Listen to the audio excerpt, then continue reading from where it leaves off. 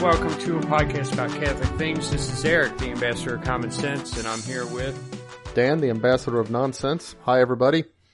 We just recorded a couple days ago, so our news is going to be like, there's nothing very in the light. News. Yeah. Yeah. Although I have some nonsense news when we get there. Do you? Good, because I hardly got anything. I mean, not much, but I do have something to say. But we are gonna do what we talked about doing. We're gonna talk about Society of Saint Pius X, which it's hard to describe exactly what they are. Are they in schism? You say schism or schism? I used to say, yeah, it looks like schism, doesn't it? Yeah, for shizzle, huh? But no, I'll tell you, when I attended the, I think it was called Keep the Faith Conference. It was a conference of conservative Catholics, back in the, I want to say early 90s, with maybe mid to early, with Bob Regner. And he insisted that the right way to say it is schism. Schism. So right. Well, we'll just that's say how I've that. said it. I didn't have any reason to doubt him. He does languagey stuff for a living, so. But a lot of people will say they are in schism. They say they're not. They say they're in perfect unity with Rome. It's obvious that they aren't. But you know, sometimes I kind of compare them to like the Greek Orthodox. Oh, mm-hmm. Because they do have valid sacraments.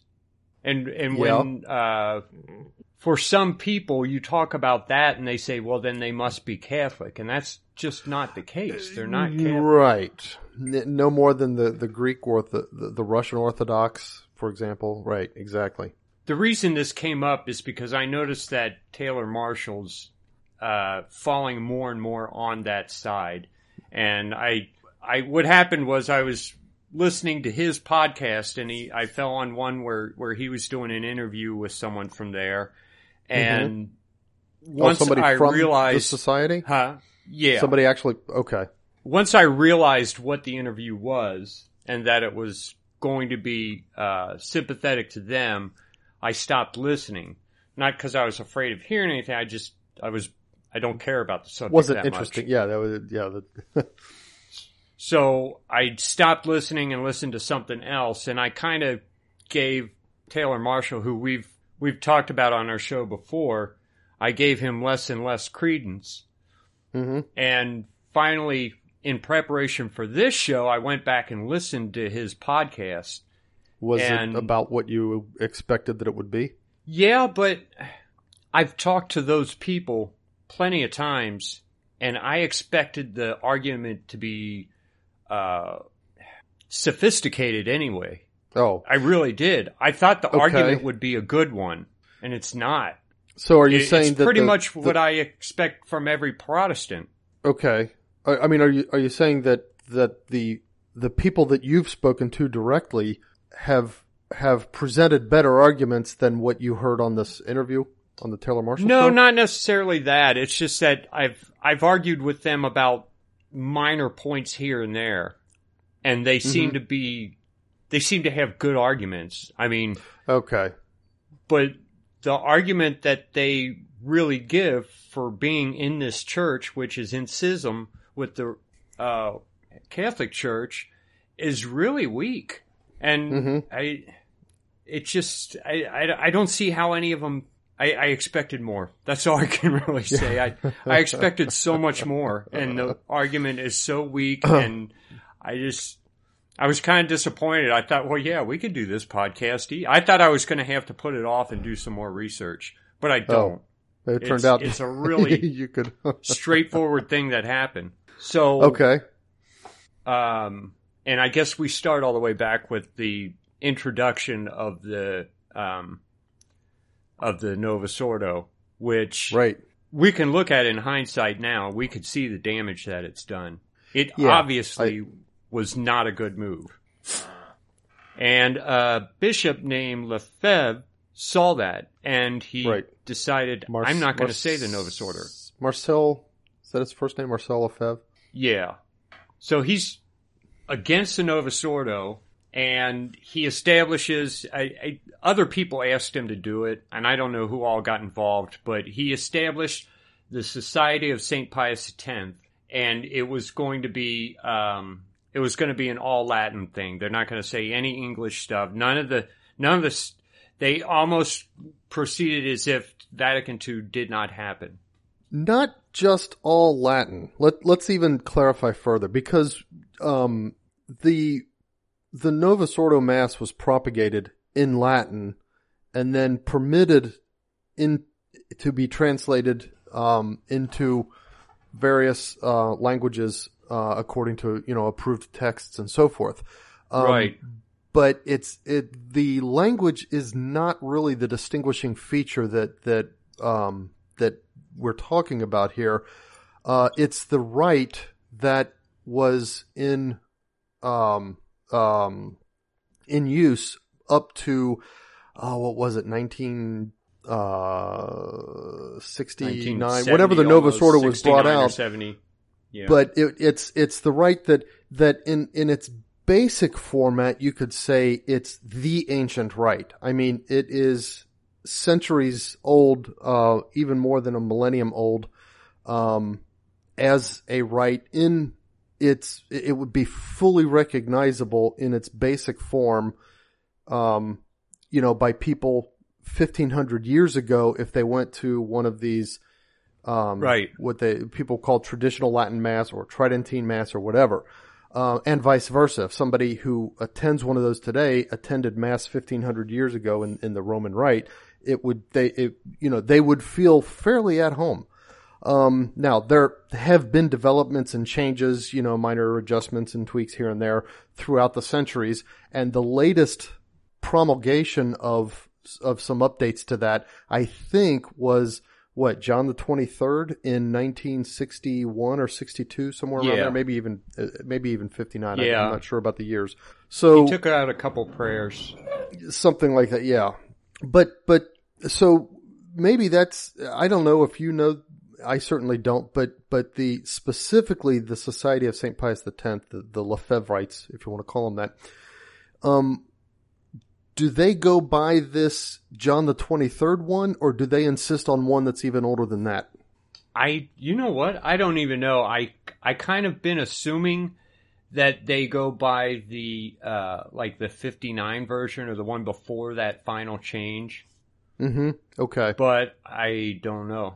I didn't look that up. That was just a point of curiosity. But the point, folks, is that, for those who have not had a chance to experience both, the Tridentine Mass and the modern Mass, you could go to a modern Mass in Latin. You could find one, if you can find one. Go to a modern Mass in Latin and attend, and then go find a Tridentine Mass and attend it.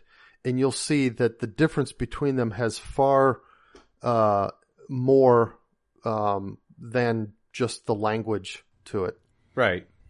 There's just, they changed a lot of things, and Lefebvre saw this and was like, whoa, this is insane. This is my faith that I've been handed down for hundreds of years, and I'm supposed to keep that going, and then you hand me this. And we've got things like people reaching out their hands to take communion, which, for someone in that time period would have been like, you can't just touch communion.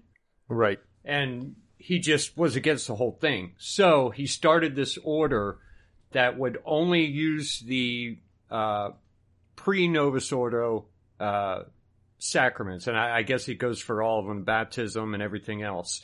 They were not going to go use anything that happened after Vatican II. Right. I would say that the entire liturgical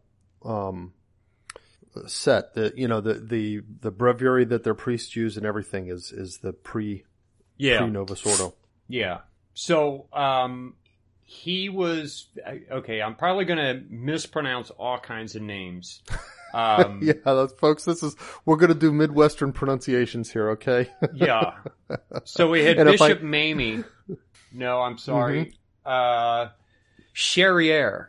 That's what it looks like. He granted Lefebvre the Pia Unio, which is it's kind of it's the first step, and when you start a society, it's the first step of getting that formally recognized. Oh, okay.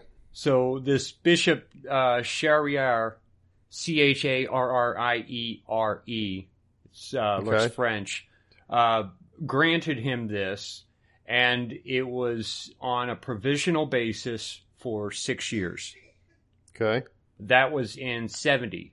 Okay. Now, so fairly, right after the new mass came out, basically.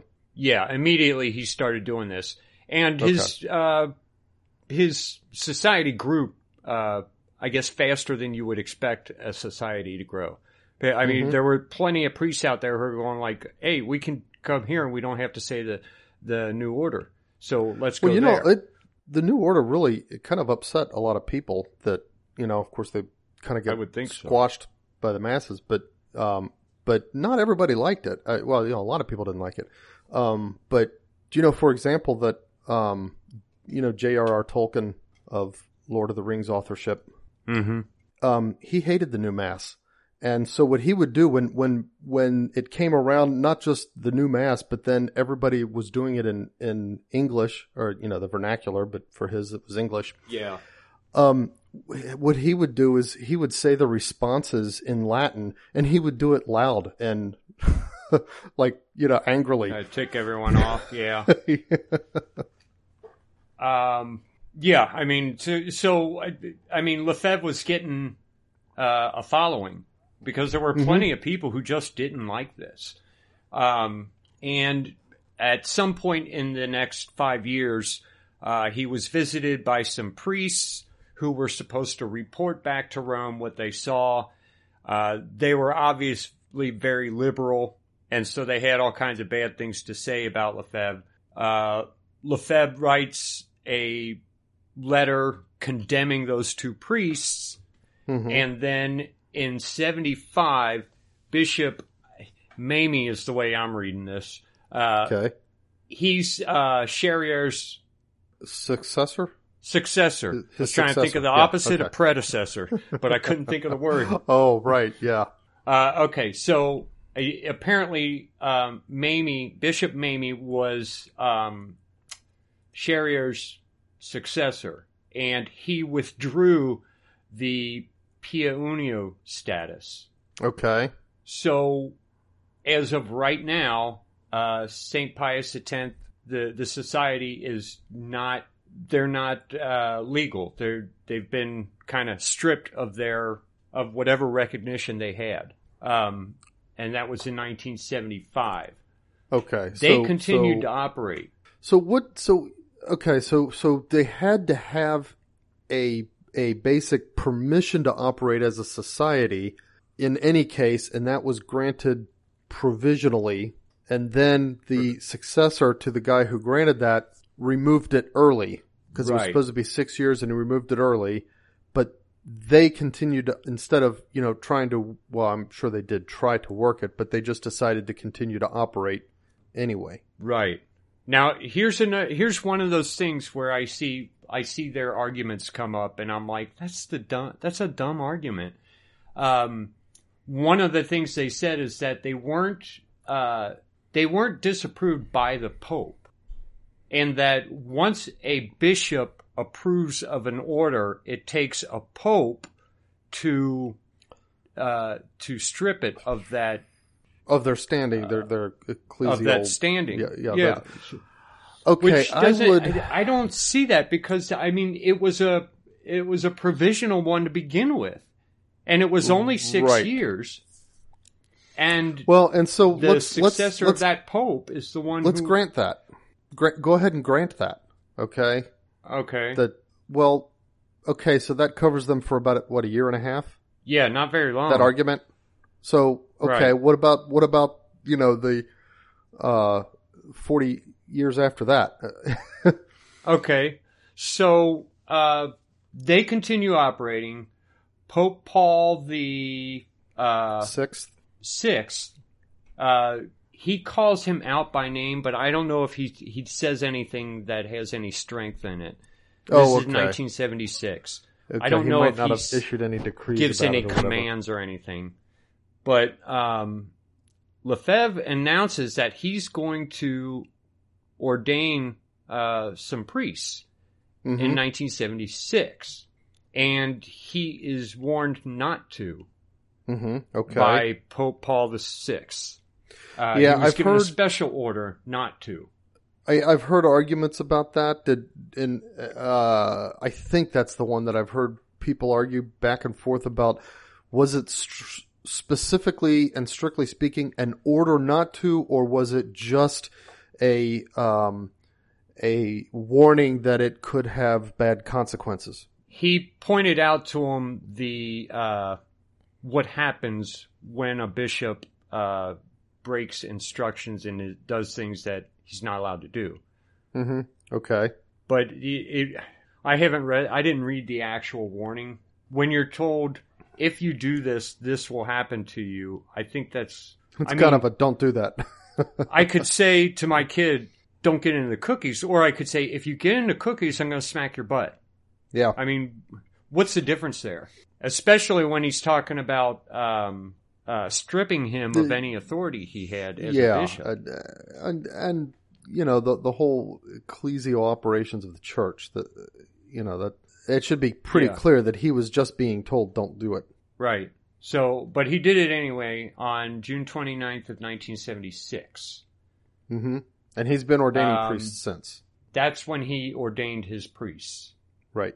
And he mentioned in the sermon at that ordination that he might be stripped, that he might be suspended, and that they might be prevented from saying Mass.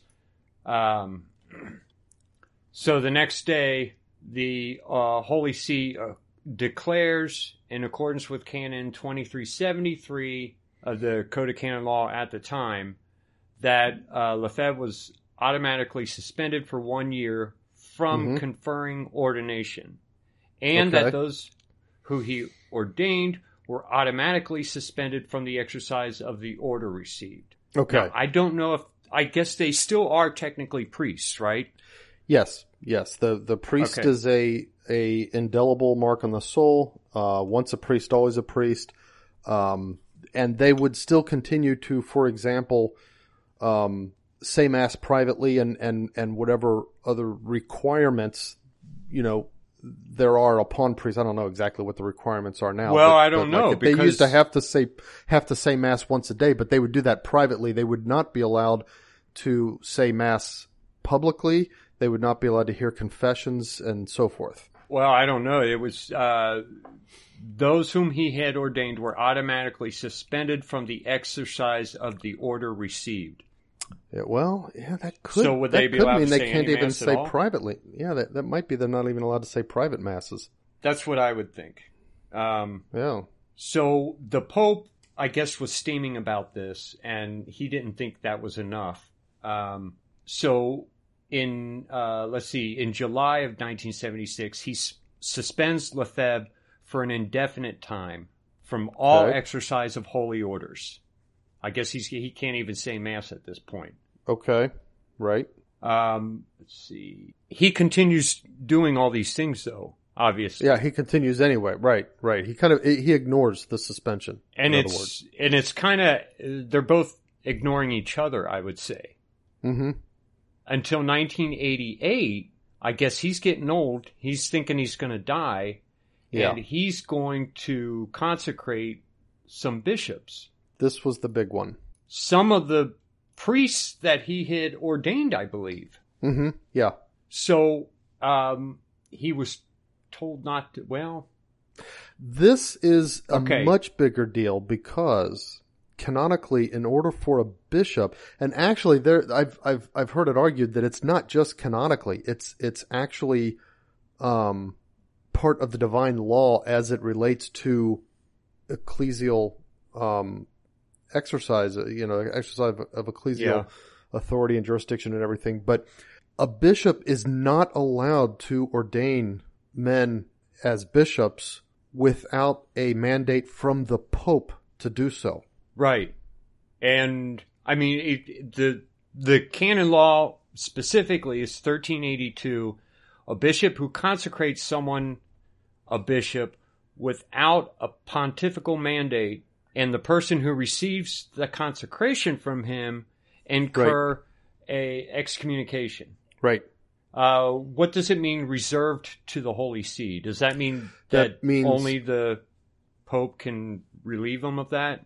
Yes. Only the Pope can invite them back into the church? The excommunication. Right.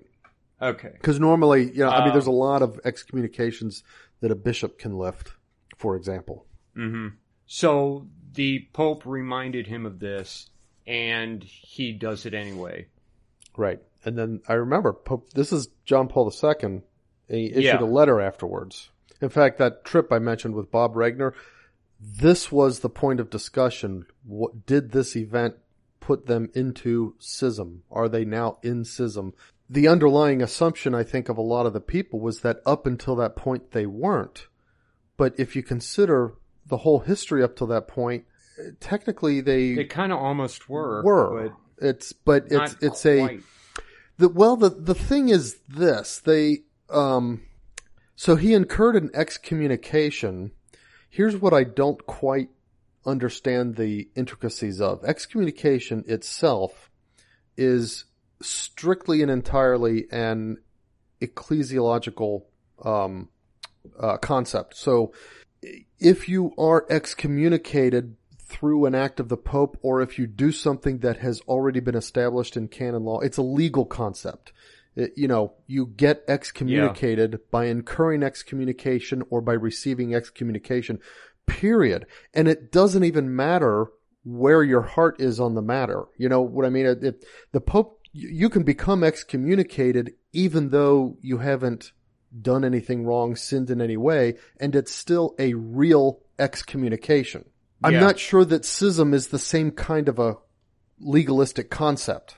And so I don't know how much the schism, the idea of being in schism requires some official in the church to declare that you're in schism versus how much of it is merely the fact that you refuse to submit to their authority, and that puts you in schism.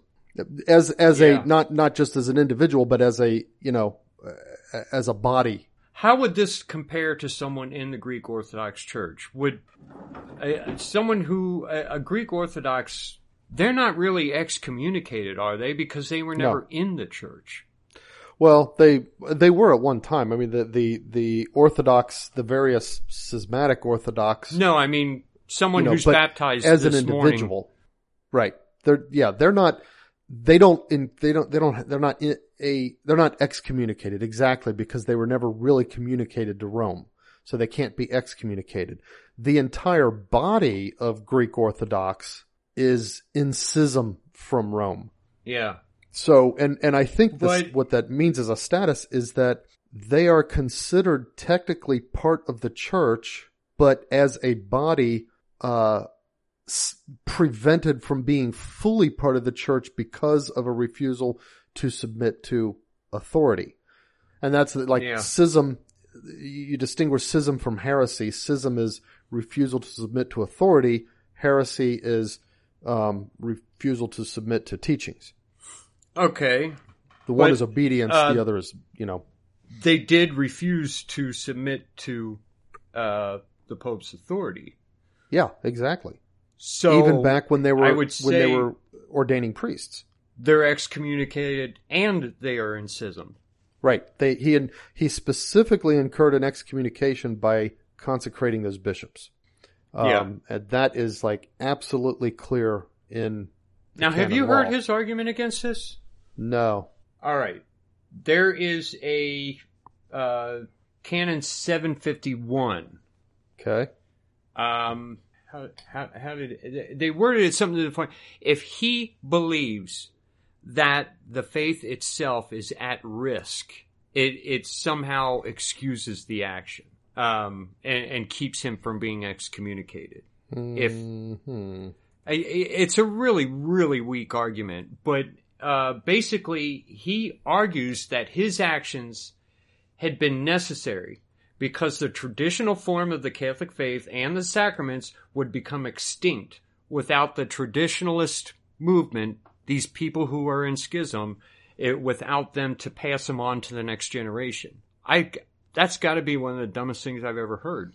Yeah, we've got I think books, so too. We've got films, we've got recordings. What do they mean extinct?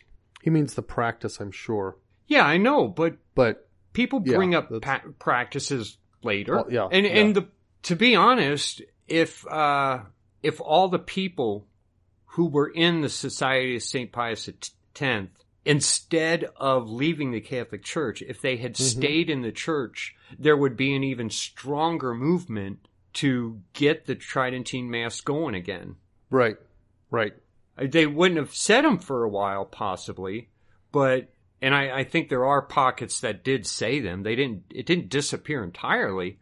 It wasn't outlawed. Mm-hmm. You had to have special permissions and stuff. Well, it was outlawed in the sense that the new norm was promulgated, which made this is what is required. And then by dispensation or indult, you could get permission to do something else instead. So in that sense, it was outlawed. But it wasn't, there were people, I don't know when this actually started happening, but there were people who were getting permission from bishops to say the traditional Mass and doing it legally then. I mean, when I guess, let's see, SSPX was alive in Cincinnati. I guess that would have been the early 90s. And Mom still there was still not a Tridentine Mass in Cincinnati that we could go to. Right. But as soon as it came, I mean, that little church filled up pretty quick. Yeah, it kind of exploded. Right. And a lot of it were people who were in SSPX and who hated the fact that they felt like they were cut off from the Catholic Church. And when but see, that's where they're going to make the argument that say, hey, the fact that this existed even as a rogue element is what allowed people to develop this kind of attachment so that they could promote it within the legitimate church. There were some of them, but I don't think you would even count that as the majority of them. No, I don't think it is. Not even close, really. Because I think the majority of the people that were in the society stayed with them.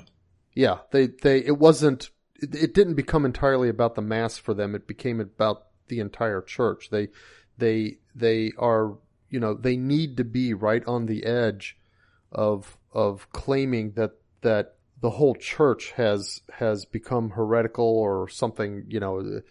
It's kind of and like they've got some kind of secret way of maintaining what the rest of us cannot.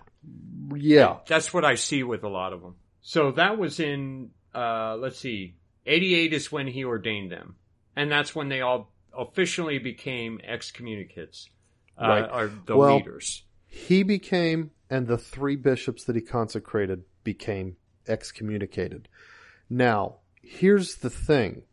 Once that happened, that's when I think that all of the individual people who stayed with them, knowing that they're excommunicated now, because the canon law says it, that's when if you want to distinguish between material schismatic, he was disobeying the Pope's orders about priests. Now he's fully publicly excommunicated. For people to still stay with him and stay in communion with him makes them very formally schismatic now as a body. Right. Yeah. And yet, Pope John Paul II is gone. Benedict XVI comes in. Mm-hmm. He was a friend of the traditional Latin Mass, and he publishes, I can't remember the name of it Summorum now. Pontificum. I don't have it here. Yeah.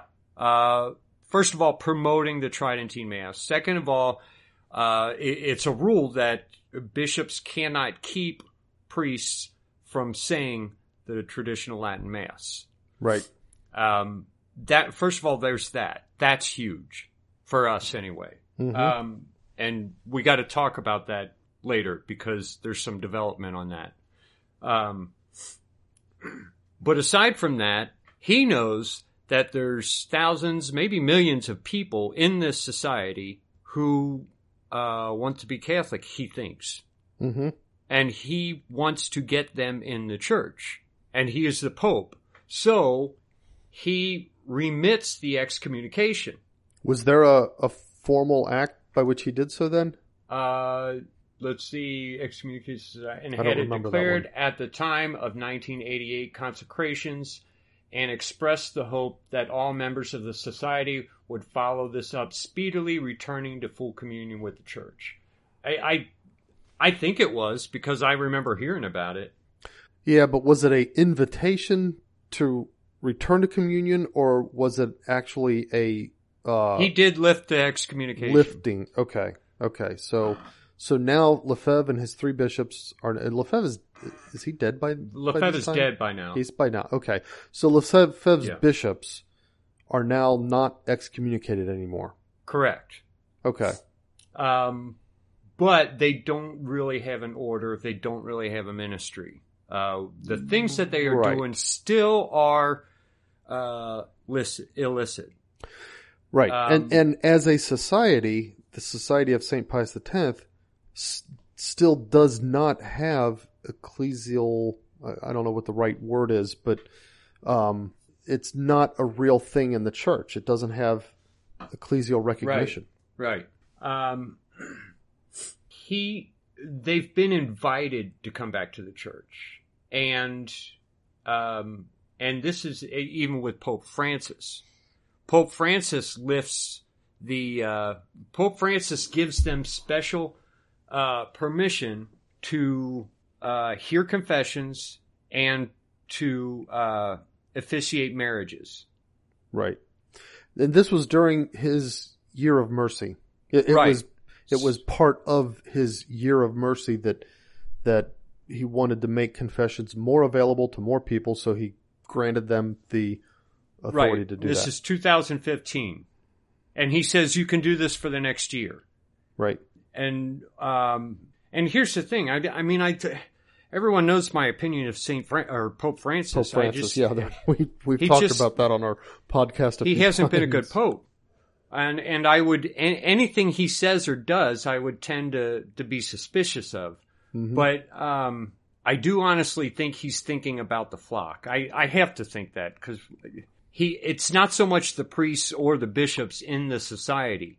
He wants to bring the people back into the church. Mm-hmm. And so he's allowing for them to do the marriages. He's allowing for them to hear confessions for that 1 year. And then later, he extends that allowance indefinitely. Okay. So the society still does not have ecclesial standing, but the priests and bishops in the society are allowed to hear confessions and officiate marriages. Right. And that's all they're allowed to do. Mm-hmm. They're not allowed to say, if you go to their Mass on Sunday, you have not fulfilled your Sunday obligation unless you cannot get to a regular Mass. Right. Now, they've been invited to hash things out. And they have 3 points that they are unwilling to give on concerning Vatican II. They are unwilling to recognize certain points in Vatican II that I don't even want to say unwilling to recognize. They reject Vatican II. Mm-hmm. And they reject the documents of Vatican II on 3 different points. One is ecumenism. What were the other 2? Freedom of religion and something else. I can't remember. But that's where they stand firmly now. Oh. In other words, they do reject salvation outside the church? Could be. But that's the same as ecumenism. No, ecumenism. Well, ecumenism is a weird, cause like for ecumenism usually just means, gathered together as one. So like, for example, Vatican II was an ecumenical council in the sense that all the bishops of the world got together and took part in it. Whereas like the Amazon Synod was not an ecumenical council. It was focused on one region of the world. I'm not sure exactly. I've kind of, okay. I think there's a push to try to make it seem like any Christian religion is just as good as the Catholic religion, and that might be the ecumenism that they're talking about. But that's not the same as salvation outside the church, which is because like salvation outside the church and some of the things that Vatican II says about that, they've got some odd things to propose in regards to even like complete non-Christians and presumably like cannibals and stuff, in a jungle somewhere where they've never even heard of Christ, and we've talked about that in a past podcast. Yeah, we have talked about it. And I mean, as Catholics, we are of the, in our way of understanding this is that Christ promised he would not, forsake his church, and that the church would always teach the truth. Now, if you can look at the document and you could say, in this sense, this is true, then Christ hasn't forsaken his church. Right. This is where we part with the SSPX, because they feel like they shouldn't have to do that. It should be obvious that it doesn't. No one should be able to look at the document and say, no, it does break from the truth. See, right here. It's like they think that the documents of the church should be unambiguous in what they mean and what they teach and the specificity and everything else, which is kind of an odd way to think, given both. I mean, okay, in ancient times, the church did tend to take a little bit of care when they pronounced things in documents. Right. And certainly Vatican II was extremely lax in comparison with that. But at the same time, you don't get that kind of clarity, for example, in the Bible. Right. Not that the church should try to emulate nowhere close the Bible in that sense, but but yeah, to think that everywhere throughout history that everything's always going to be exactly clear cut and unambiguous and so on and so forth, is an unreasonable expectation. Right. And, you said in our last podcast, you mentioned the fact that God uses history to teach. Oh, yeah. God writes with history. And I think the last 50 years are certainly telling of what happens when you allow certain liberties. Mm-hmm. But anyway, aside from that, they will not declare the Novus Ordo licit. Right. That's another point that they flat out refuse on. Yeah. Even though, isn't it true that Lefebvre actually, when he was a bishop attending Vatican II, didn't he sign all the documents? Because the bishops all sign the documents and to give their kind of stamp of officialdom to all the documents. I think he signed all the Vatican II documents. I might be wrong. I don't know if he did or not. But the thing is, they won't even consider it a licit mass. Mm-hmm. And when you hear those two last things, the fact that they won't recognize Vatican II and that they won't recognize the Novus Ordo as a real mass or as a licit mass, right? I think that's telling enough. You don't really need to know too much more. Mm-hmm. Yeah, I mean, aside from the fact that they're in schism, right? from the very start, they were. As a society, I mean, it's almost like they were, I don't want to say born into schism because they did receive that initial provisional, approval to operate, but almost, in historical terms, almost right away, that was removed and they continued to operate anyway against the authority of the church. Right. And it's not that it just ran out either. It was actually removed because it was like, hey, there's a problem here. Right. These guys kind of think they want to be set apart, obviously. Yeah. they don't want to be part of the church. So that's kind of it. I thought there was more to it than that. I thought there were some more legal arguments. There would be, it's a little bit of. I know that there's some arguments that they invoke. Who like there's someone who talks about, well, if under the and I think maybe this is the same thing as the appeal to the one canon, but under the a crisis of necessity, you can do certain things, and they'll say that they'll don't you say think that's that kind of vain to think that Christ's church and the sacraments rest squarely on you disobeying the Pope?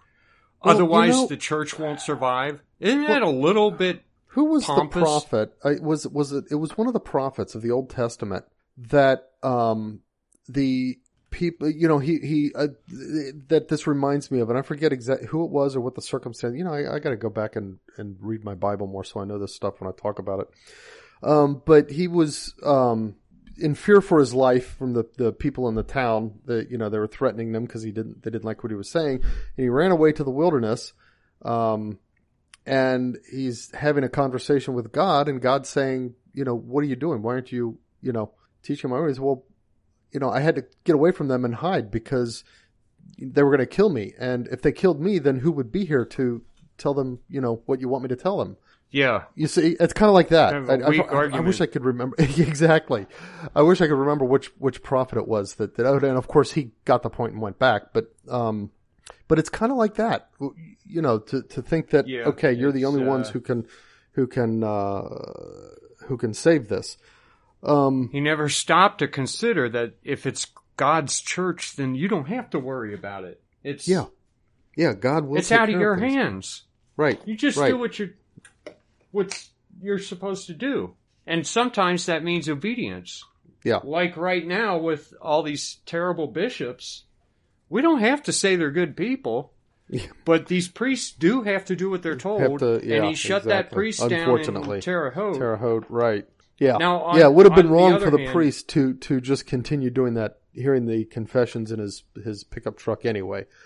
But on the other hand, I have to ask about that. What if what if I went to that priest and said, "Hey, I don't know, I really need confession. Can you hear my confession?" Yeah, that's now if he were to grant based on a phone call, and then say, okay, we will set up a special circumstance. Something like, I'll tell you what, you come to the door of the rectory, and you be on one side of the glass, I'll be on the other side of the glass. I can see you, and you just kind of put your lips real close to the glass, and I'll put my ear so that I can hear your confession, and then I'll give you, if under a special circumstance he were to set up something special like that, well, unless the bishop explicitly said you're not under any circumstances to hear anybody's confession, I would think that would be fine. Something like that. Because technically the bishop could do that though, couldn't he? I think he could, except here's the one thing that makes me think maybe not. So, that, for example, for a priest to have what's called facilities, which is the right to hear confessions, for example, in a diocese that isn't his home diocese, he has to go to the bishop of that diocese and say, "Hey, I'm visiting here. I'd like to hear confessions while I'm here," and then the bishop grants him facilities to do so. Same thing for saying mass publicly, and I think, and that kind of stuff. And without that, he's not allowed to do that. Now, if he does it, it's still a valid confession, but he's not allowed to do it. Right. However, if somebody approaches that priest and says, "Father, I want to make a confession," then he's allowed to hear that confession, regardless of whether he's gone to the bishop and gotten facilities. That's how I understand it. I would think especially in an emergency type case. Right. But see, then there are Father, well, I don't know what he is now, if he's blessed or Saint Solano? Is that his name? The guy in Indiana? I don't even know. He was a priest. About. He was not allowed to hear confessions, and he was not allowed to say mass. Oh, really? Ever. I think his name's Father Solano. Hold on. I better look it up. Solano or? He was Solanus. Solanus. Solanus. Okay. Casey Solanus. I never heard of him. Okay, you got to look into him. There's a ton of miracles surrounding this guy. No kidding. He was not allowed to hear confessions, and he obeyed the bishop. He wasn't allowed to say mass either. He was kind of dim-witted, I guess. He tried a number of times to become a priest, and he kept failing. Finally, he was given this special, and he was technically a priest, but he couldn't hear confessions. So he would answer the door at the rectory. Huh? Yeah, I guess he is blessed now, huh? He's at least blessed, because they exhumed the body, and it was incorrupt, which was weird because his legs were pink and lively looking. Huh. But he had a terrible skin condition on his legs. Oh, and they were normally covered with sores or dry skin. Huh. Anyway, he would answer the door at the rectory, and people would line up and down the street waiting to just talk to him. But he couldn't hear confessions. I see. Huh. Interesting. So there are cases where a priest is told you can't do this, and you have to obey. Under obedience, I think in this case, even if you were dying and you needed confession, I don't know if he could hear your confession then or not. Canon law probably has a provision for that. Yeah. Like for example, in case of danger of imminent death. Canon law also dispenses with the requirement to make a confession, as long as you do your best to make a good act of contrition, you can get to receive Holy Communion. Well, I don't know about absolution, but to receive Holy Communion. Well, I don't understand that at all. Well, so for example, why is it? What's the emergency that you receive communion? You don't need that to get to heaven. No, you don't. But the reception of the sacrament, if you make a good act of contrition and you're worthy, and you receive the sacrament, those graces can help keep you, for example, from like despairing at the moment of your death or something like that. I guess if you're in prison or something and or let's say you're on the Titanic and it's going down. Well, maybe Father can say, okay, guys, we know it's going down. Let's or maybe even on the lifeboat, a priest could say a mass on the lifeboat, for example, that people don't know whether they're going to be rescued or not. That's the kind of thing I kind of think of when I think, but extreme rare circumstances. It's like, okay, that's so rare. It almost isn't worth talking about. But what isn't rare is someone in the hospital who wants last rites or to give a confession and needs a priest come to see him, and the priest has been told you can't hear confessions. Yeah, I don't know if they're. I don't know I don't know how obligated they are to obey. I don't know. Well. But I would be surprised. I do know that obedience is a pretty big part of, and even Saint Pius, Saint Padre Pio. Mm-hmm. He was told you can't say mass anymore, and I think for like 2 years he couldn't say mass, or maybe it was just public mass. I don't know, but he obeyed, and Lefebvre didn't. Yeah, ecclesial obedience is extremely important. Mom tells a story, and I don't know how true it is, of Lefebvre and Padre Pio meeting. Huh. And Padre Pio making him promise not to disobey. And Lefebvre said he wouldn't disobey.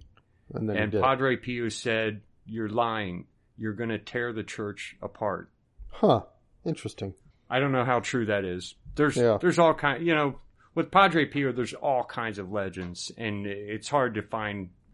You look for the documented ones, right? That could be something that there are some people who absolutely hate the Society of Saint Pius X. Yeah, because they hate tradition. There's people who hate it for the wrong reasons to disapprove of it. They equally, would hate, what our mom does, for example. The argument that we would not have the traditional Latin Mass today if it hadn't been for Lefebvre, I don't think just that ludicrous. Stands. I don't think that stands. Okay. That's all I got to say about it.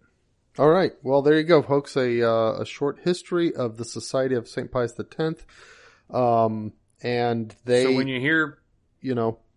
Usually you only hear people who are already kind of traditional arguing about it. If you're not in the traditional movement, you don't even hear it, man. You don't even know who they are. They're just you might not have even heard of it. Somebody say, "Oh yeah, they're a couple of kooks who are still saying Latin masses or whatever." And we, I attend a Latin Mass. I am not part of that group, and there's plenty of other traditionalists who are not part of that group. Mm-hmm. Right. Speaking of which, another thing we should mention is the fact that the group has splintered several times. Well, that's kind of a hallmark of a not just schismatic, but Protestant style schismatic. Because even the Orthodox churches, they're schismatic, but they haven't splintered like the Society of St. Pius X has. That is true. Yeah. But they've got the Society of St. Pius V, and then there's a couple other ones who are, they do what most Protestants do. They just kind of splinter. And there are some reports about, I guess some of the priests were, there were some scandals concerning sexual abuse. Oh, mm-hmm. I kind of think of those. Look, that happens. That seems to be happening everywhere at a lot of places. I guess the big point of that is that the SSPXers kind of nominated themselves as the savior of the church. They're the ones that are going to keep the church pure during this terrible crisis. Mm-hmm. But that hasn't happened. They are human just like the rest of us. And some bad things have happened in that church as well. Oh, okay. Concerning, daggone it, I had this pulled up and then I lost it. Okay, so this is Pope Francis has sent out a letter on April 27th to the United States bishops. Uh-oh. Actually, I don't know if it's just to the U.S. bishops or all the bishops of the world. A letter to the world's bishops. Okay. And in it is a survey with questions about the extraordinary form of the Mass being said in their diocese. Oh, just a survey. It's a survey. But I'm looking for some of the questions that are asked. They're kind of, they give me a really sinking feeling. In your opinion, are there positive or negative aspects of the use of the extraordinary form? What kind of question is that? Yeah, that's... Is there a true pastoral need, or is it promoted by a single priest? Most of the places that it's there because lay people asked for it and found a priest and recruited a priest to say for them a mass. And here's the other thing. I'm not sure the bishops appreciate that well enough to answer that survey correctly. I kind of don't think they do. Now, you go to any Latin Mass, you go to, say, coffee afterwards. Sorry. And you'll find people who have driven there 2 hours to get to this Mass. Mm-hmm. And they are in contact with other people, and they're all talking about, there's... they'll start talking about, there's a rumor that Father so-and-so might come out our way and maybe he'll start saying Mass for us and things like that. They desperately wanting a priest who will say the Latin Mass for them. Yeah. It's almost entirely a laity movement. Well, it's kind of scary. It sounds like the Pope's I don't know if knocking around for reasons to shut it down though. I'm kind of scared. Yeah, I mean, we know his attitude towards it. He's like, I don't get these people wanting to be so, what do you call it, rigid? Yeah, rigid. So, I don't know. It's scary. I hope, I don't know. we just got to trust in God on this one. And there might be, I hate to say this, there might be a period where suddenly we can't get to the Latin Mass again. Yeah, that is he scary, could do that. And that's quite possible. Yeah. The Pope could say no more Tridentine Mass. Mm-hmm. And I don't know, if you're going to be Catholic, then you got to obey you got to put up with the fact that your priest is going to obey. Right.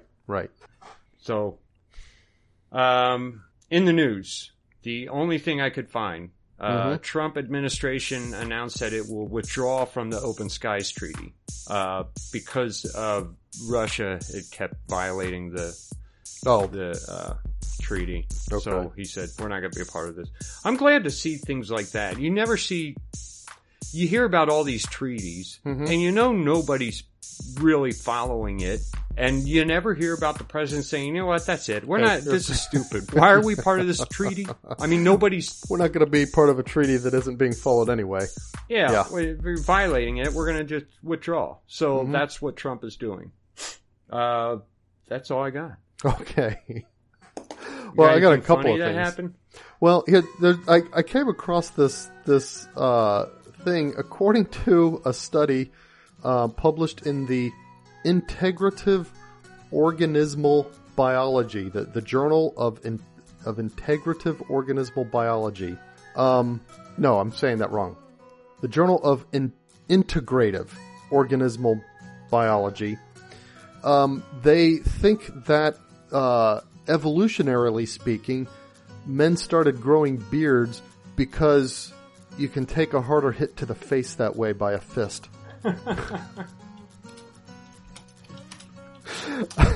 Is this something that they actually conducted studies?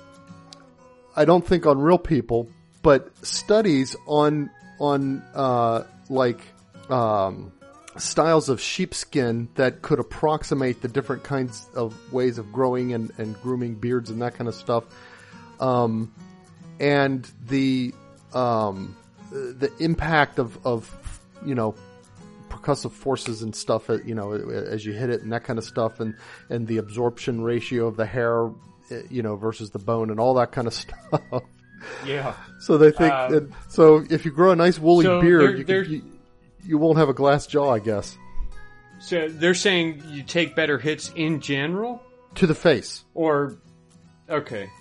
The beard absorbs the hit to your face. Well, why wouldn't women grow them too?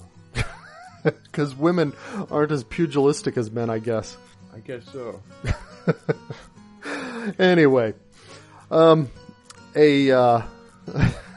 This guy, I guess there's a mayor in Peru who has not been taking the whole coronavirus very seriously.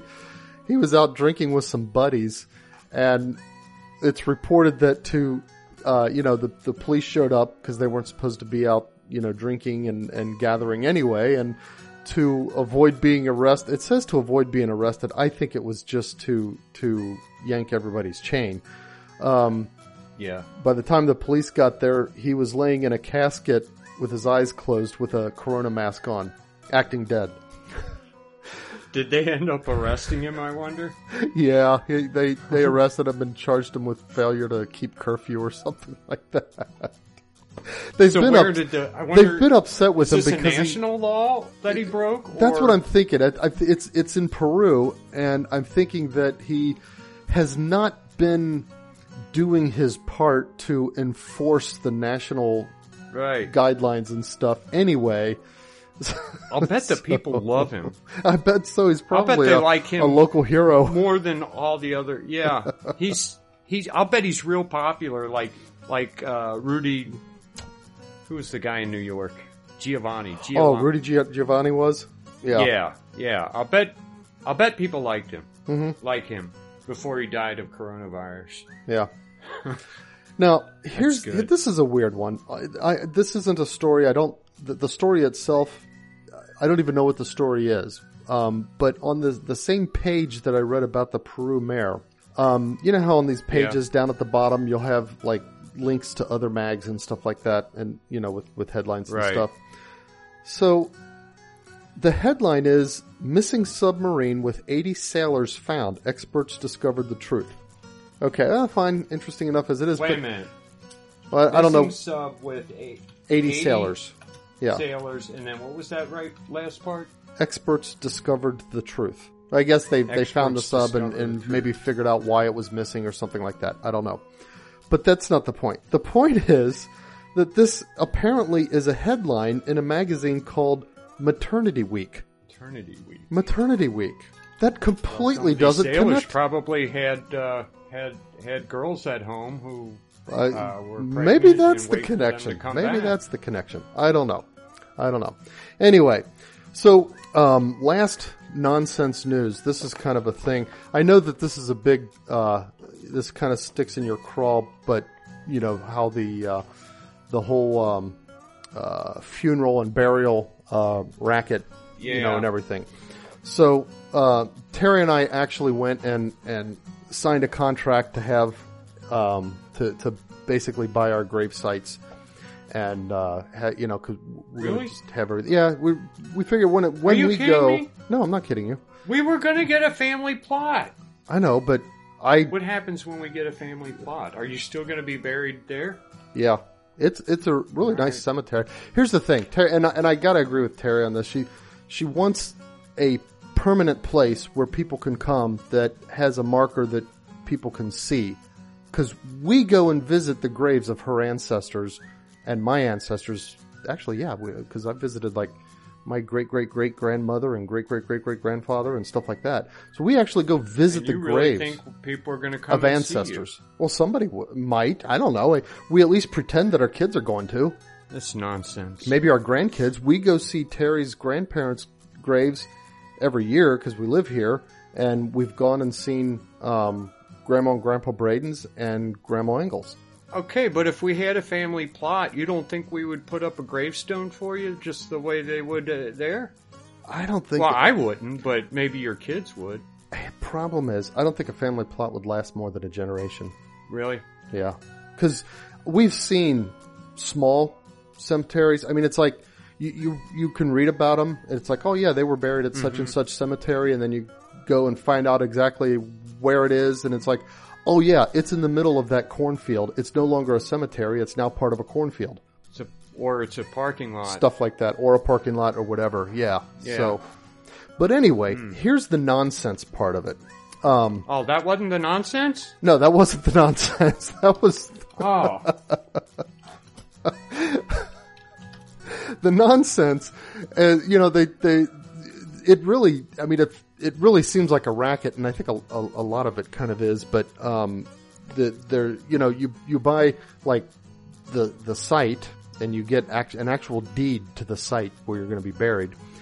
And then, on top of that, you've got to buy the casket, you've got to arrange a funeral, you've got to have, all kinds of stuff. You've got to pay. It costs more, like half again as much more than the cost of the site itself is the cost of digging the hole and filling the hole in. Yeah. For example. But here's the nonsense. Uh-huh.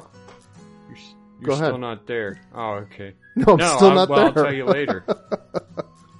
Well, here's the nonsense. So, inside the hole, you think, okay, you dig a hole, drop a casket, fill the dirt in, fine. Well, it's not that simple, and this part I get.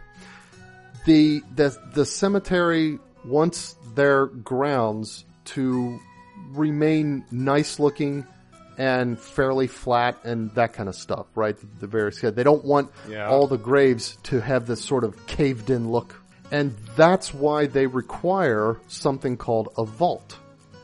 So they put the casket inside of a concrete vault, and the purpose of the concrete vault is to keep the ground from settling as the casket decays and that kind of stuff. Yeah. Here's the nonsense. You can buy, and people do buy, vaults.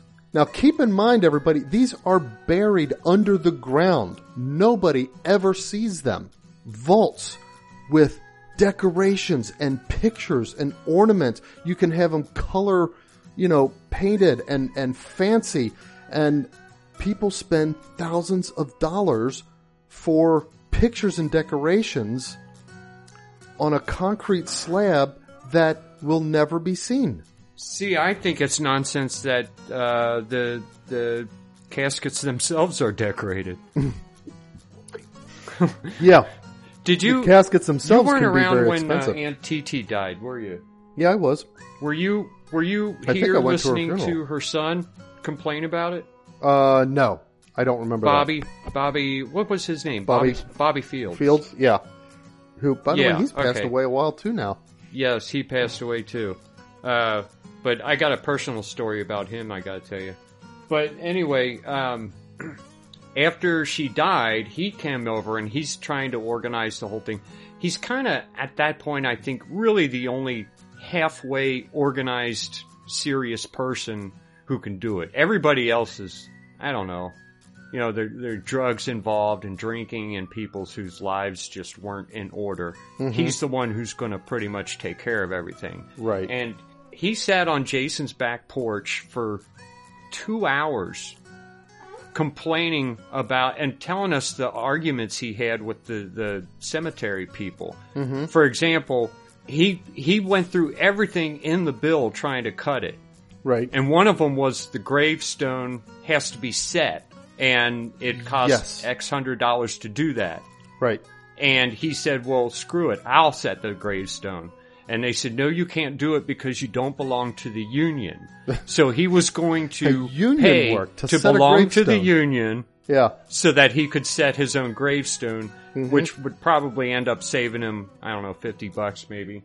But he, there's all kinds of things that I didn't even think of. And that's why I am determined that I will never give a penny to the cemetery. Mm-hmm.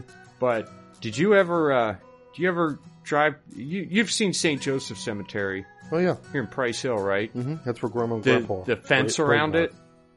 Yeah, the big fence around it with spikes on it. Right. Did you ever see a deer impaled on that? No, I haven't. Have you? Yeah, twice. Wow. It was on my way to work in the morning, and twice I saw. A deer would try to jump over it, and they get impaled. Man, I didn't realize. I don't even know how a deer could jump that high. That's like 6 or 7 feet high at least. Know, but deer can maybe jump. 8 feet. They can jump. I didn't think they could jump that high, but they do, and then they come down on top of it. Yeah, they misjudge. Wow. Thankfully, I never saw a live one. I mean, they were dead by the time I see them. Yeah. So did you call local authorities and say, hey, you got to get the deer off there or anything, or just... No, there was a tarp over it, so I assume that the cemetery then. people have a way of dealing with this. It happens so often. So maybe they can despike their fence. That is one big cemetery, though. It is. Well, you know, it's 2 parts now, too. That is a giant cemetery. Because they expanded. Huh? It's 2 parts. Because there's an older part and a newer part, right? And they're not even contiguous. Yeah, that's right. Yeah. You know, you got to have a real estate license to sell those plots? Yes, because you get an actual land deed to them. Yeah. I don't understand. I mean, when things don't stay cemeteries forever, what happens to those land deeds? To those titles? Well, once you're buried in them, I think the title is the only thing the title gives you is the right to be buried there. And so once you're buried, the title's fulfilled. The cemeteries themselves, the big ones tend to stay cemeteries. It's the smaller ones that get turned into parking lots and cornfields and stuff like that. Like, for example, St. Joseph Cemetery is not going to stop being a cemetery even, 200 years from now. You don't think so? No. Well, I mean, I'm sorry. It's a huge plot of land right in the middle of the city. I know. Eventually, people are going to be like, you know what, we need to, nobody's been buried in this area for 100 years. There's no one living who has a buried if it becomes person decrepit, there that they knew. If it becomes decrepit to the point where nobody visits and that kind of stuff anymore, okay, I could see maybe they might do that, but even then, I bet not. I bet the local historical society would agitate to at least, make sure that it stays there and stuff. But Music Hall was buried on a cemetery. Was it? Is that why they say it's haunted? It's more than that. It was actually like a pauper's grave. Oh, okay, like a potter's field. There was a Okay, in the news they called it a sanitarium. That's a crazy house. What does that suggest to you? Okay. Yeah. That's what I thought. Yeah. Oh, wait a minute. But it was a kids' sanitarium, and it was during the cholera outbreak epidemic, I guess. Yeah, and so there's kids that were buried there, and that's what they built it on top of? Like thousands, and to the point where, Cincinnati was a pig town. Yeah. The escapee pigs were out there digging up bodies and eating them. Oh, man. Because the graves were so shallow because there were so many people buried there. Oh, and wow. most of them unmarked. Mm-hmm. And so finally I don't know when you excavate a gravesite, I mean, you got to do something with all them bones. Right. But yeah, I don't know if they built burn them the or music what. hall there. Mm-hmm. And then years later, they do things like, hey, we want to put an elevator here. They got to dig an elevator shaft, and they find even more skeletons. Yeah. Yeah. So it's still happening. They still find a skeleton here and there. Yeah. But that was a largely unmarked cemetery. That wasn't like a cemetery with grave markers and stuff like that. Yeah. That was just a place where they buried the kids that died because they didn't have anything else to do with them. Nowadays, they burn them so that you don't have this problem in the future. Yeah. I mean, I think the state pays for it. If no one claims the body, then the state will... All right, let's burn them and then bury the ashes somewhere. Yeah, I guess. I'm telling all my kids, don't claim me when I die. Put it on the state. Let them burn me. And then, yeah. And then go claim your ashes and I guess. Because you still want a funeral mass. Take a little vial and put some... Huh? You still want a funeral mass. Yeah, they don't have to have a body for that, though. I guess they don't technically need a body, no. Right. And you could say a mass for someone even years after they're dead, so... I know, but it's not a funeral mass, I guess. No, yeah, maybe you could if they haven't had one. But they call it a rite. There's a funeral mass and a rite of Christian burial, both of which involve prayers for the dead. But I guess you can have both of those without a physical body. Let's see. There's a lady down the street from us, and her sister died. She was Catholic, but I don't think she really practiced. Mm-hmm. But Ginger she saw it on herself to make sure that she got a Catholic mass. Oh, okay. So she goes calling around to the parish was in Delhi. Mm-hmm. And he's giving her static because it's like, I've never even seen this lady. And he says, all right, we can have a mass, but it's going to cost this much. And she's like, no, you can't charge me for a sacrament. You can't do that. And she's fighting him on that. But she got it done. I mean, she gave him hell. Got it, huh? Wow. He just before that, a guy had died in, I guess Iraq. Mm-hmm. In one of the wars that we were in. Yeah. And he had done the funeral, and there were like, it was a public funeral, and there were like big long lines of people along the road when the thing drove past, and he was a big part of that. And she brought that up, and it was like, okay, so if he's famous, then I don't think the guy really went to that church. Right. But yeah, but if it's just some nobody, then you don't want to do the mass. I need to have this mass. Yeah. And I think finally he conceded and did it for free. Oh, good for her. Yeah. All right, I think we're out of things to talk about. That's all I got. All right. Thanks for listening, folks, everyone. Think about what we said. And circle the beads. And circle the beads. And we'll see you next week. Bye, everyone.